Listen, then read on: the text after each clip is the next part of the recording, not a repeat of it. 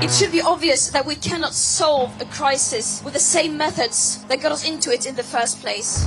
This is a last chance saloon. Because if we don't really take the decisions that are vital now, it's going to be almost impossible to catch up.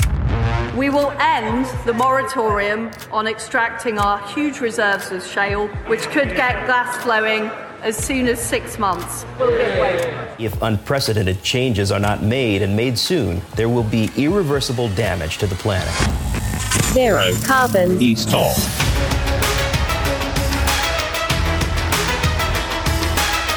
Hello and welcome to Zero Carbon Easter Series 4 Fool's Gold. I'm Ian Collins and this is the UK's #1 environment-based podcast. If it's green, it's in. And what a difference a week makes. COP27 is still going on. Did you even know that?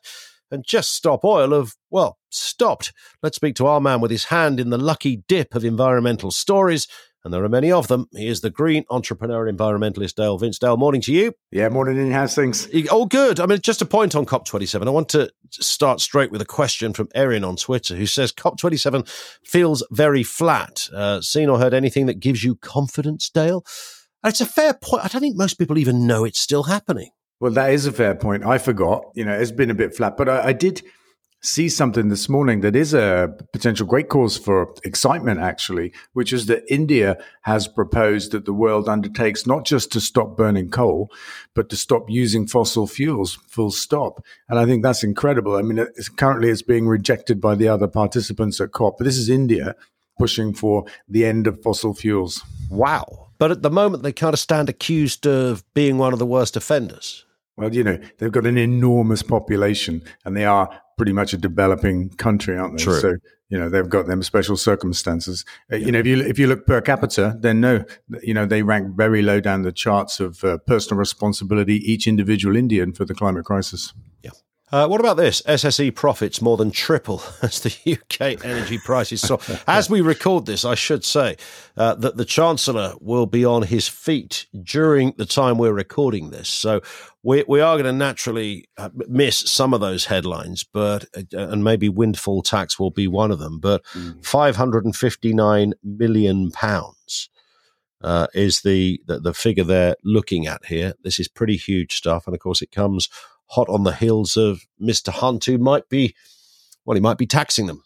Oh, SSE. Yeah, gotcha. Yeah. And actually, some of this allegedly is coming from gas-fired power stations.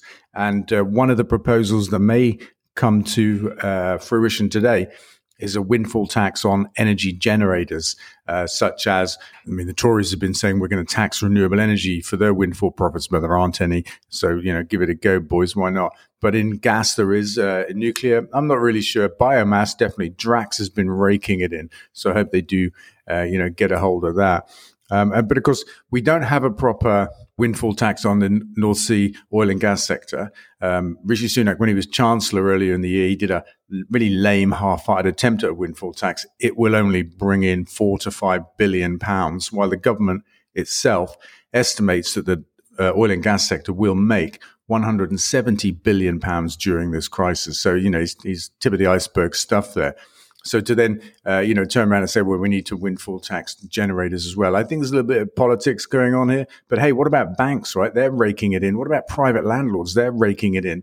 Let's windfall tax all the other people that are really benefiting from this crisis.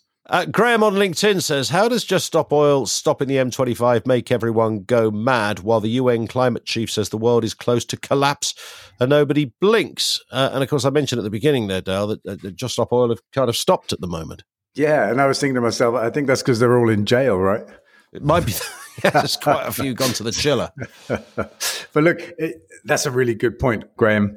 Things are drastic. The UN are saying, drastic things, even though people like Julia Hartley-Brewer last week when I was on our radio show, she's all full of denial that there's nothing wrong, that it's all a bit made up and exaggerated. And even the UN aren't that worried. Obviously, that's a lot of nonsense. But it gets me as well. And we had an argument, me and Julia, about Just Stop Oil. And, I think what they're doing is justified because we are facing this incredible crisis. It's going to affect generations of us to come, we're allowing people to destroy the planet because it's legal. And Just Stop Oil are being called out for their protests, which are illegal. But this is the way the world is. We have to change the law. The law is wrong. Yeah, but it comes back to that question that every time I'm raised precisely that point on the radio, I always have somebody say, well, why is not a single government around the world in agreement with that position? Even left-wing governments, even, we always mention New Zealand, even all of those areas that, purport to be sympathetic. So not a single government agrees with Just Stop Oil. And to many people, that translates as, well, Just Stop Oil have probably got it wrong. That's actually not correct. The International Energy Agency have said we need to not drill for more oil and gas. There's no way we get to 1.5 degrees or anything sensible if we look for more oil and gas. So they're in accordance with Just Stop Oil. And India, as we heard today, have just come out and said, let's have a moratorium. Let's have an agreement, and a global agreement to end the use of fossil fuels, not just oil. But they just had the G20, didn't they? The G20 in Bali, where they flew again from, having flown to Egypt. They then all flew to Bali on massive aeroplanes, and many of them as well. They talked about all sorts of things there. Next time there's a pandemic, everyone's going to have a digital certificate and all of this caper. I didn't hear anything relating specifically to this. No, because it's a really difficult issue for them to tackle. It's a problem for them because it's the end of business as usual, business as we know it. We've got to reinvent how we live. We have the technology; it's all possible, but it's a bit of a big job. The other thing I want to say, just briefly, is I really understand the frustration of people who are living within this system. And want to change the rules and throw themselves onto the streets to do this. Look, 1% of the people in our world are causing 50% of the climate crisis. Yeah. 50%. So those people, their lifestyles, the way they live, that's allowed to destroy the future for billions of people. That can't be right. And if we can't get governments to listen, then taking to the streets is the only option that we have. There was something that came out of COP27 that is notable. Brazil's president-elect Mr. Da Silva, has promised to fight illegal Amazon rainforest deforestation.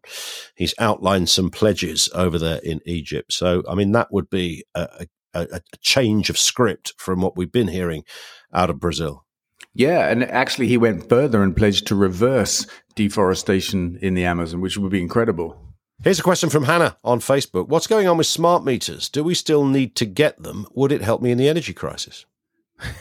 Well, I don't think it would help much in this energy crisis right now. I think in the future it will help to reduce consumption at expensive times of the day. But at the moment, there's not much you can do.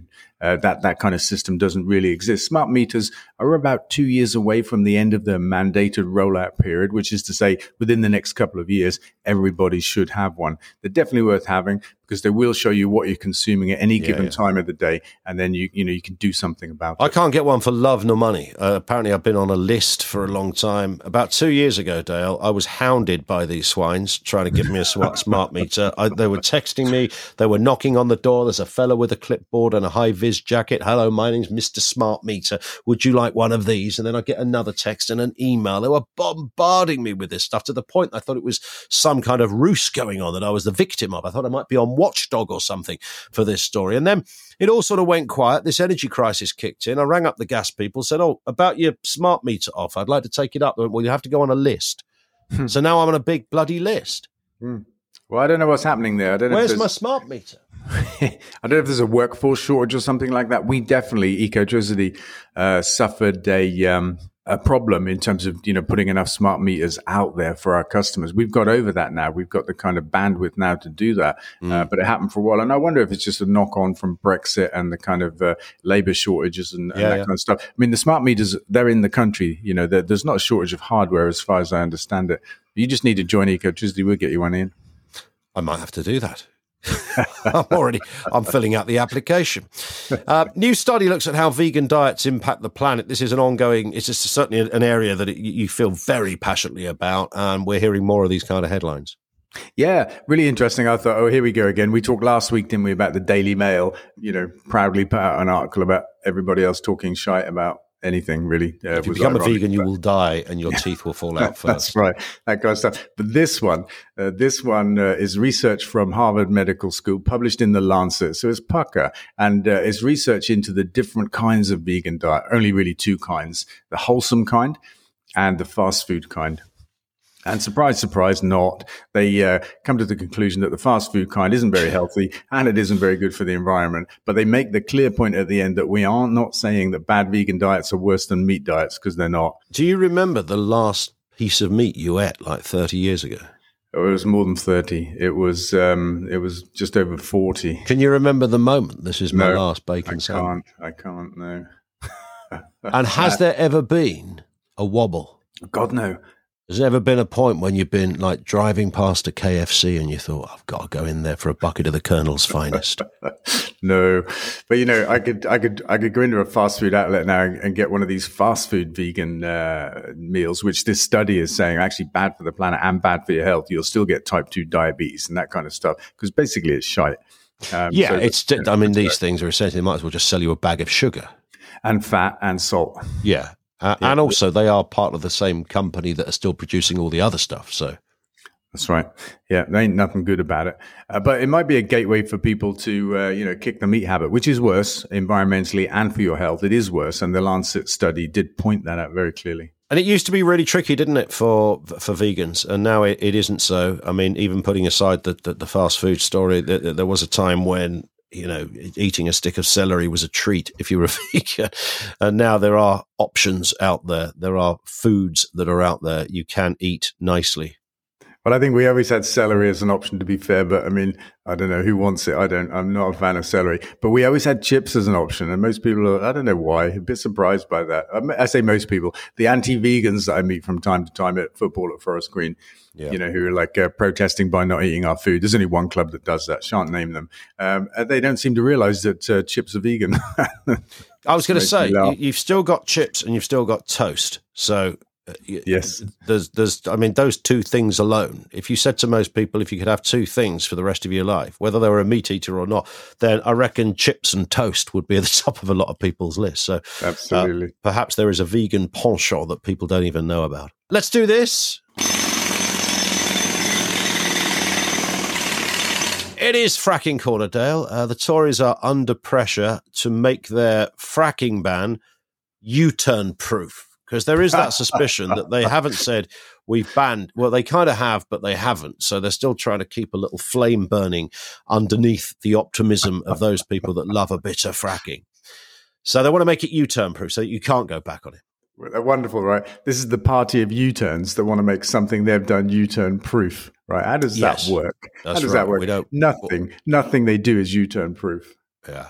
I mean, it would be a good idea, though, wouldn't it, if they said, right, okay, the ban is a ban. It's not a temporary ban. And at the moment, there's a sense that it's we're not going to do this at the moment, even though I don't think they're ever going to do it. But they still seem to want to keep that nod to the fracketeers out there. Yes, they definitely should move from a moratorium to a ban.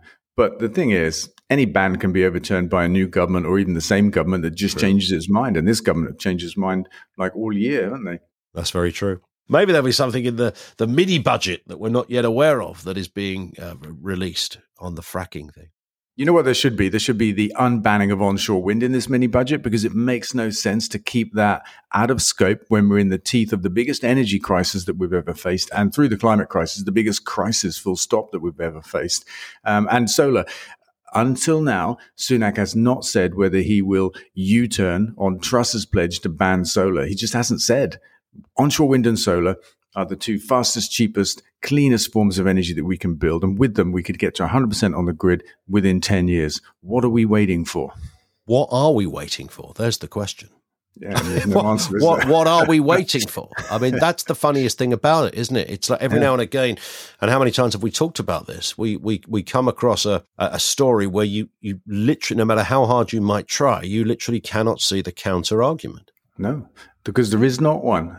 This is politics. I think this is Conservative Party politics. Yep. They're riven by factions that don't like wind and other factions that don't like solar and other factions that do want fracking. And it's a juggling game for whoever becomes prime minister next. And we've had 3 in the summer to try and keep the party together at our expense, right? At the expense of logic and progress. This in from Sandy, final one. Dale, have you got a plan to fix what's been a disappointing first half of the season for Forest Green Rovers? Fair question. And the answer is yes. I could elaborate. Go on, elaborate. Elaborate for the FGR fans. Yeah, so I would say that our recruitment wasn't quite good enough in the summer. We can see that. At the same time, we had some issues with our outgoing director of football. We found ourselves understaffed.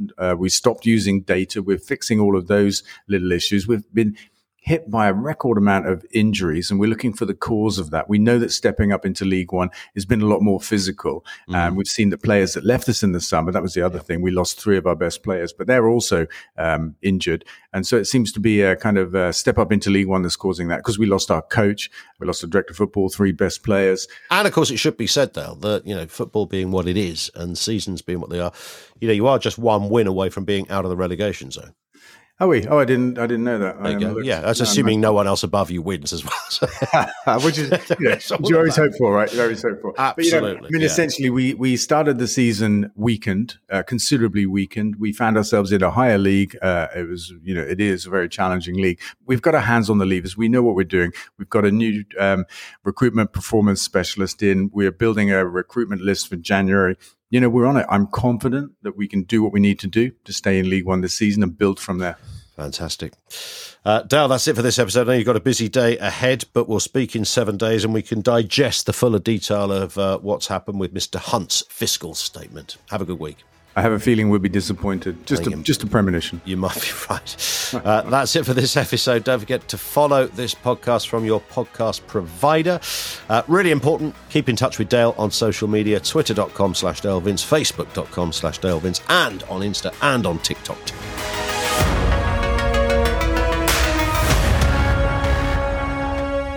Zero Carbon East on.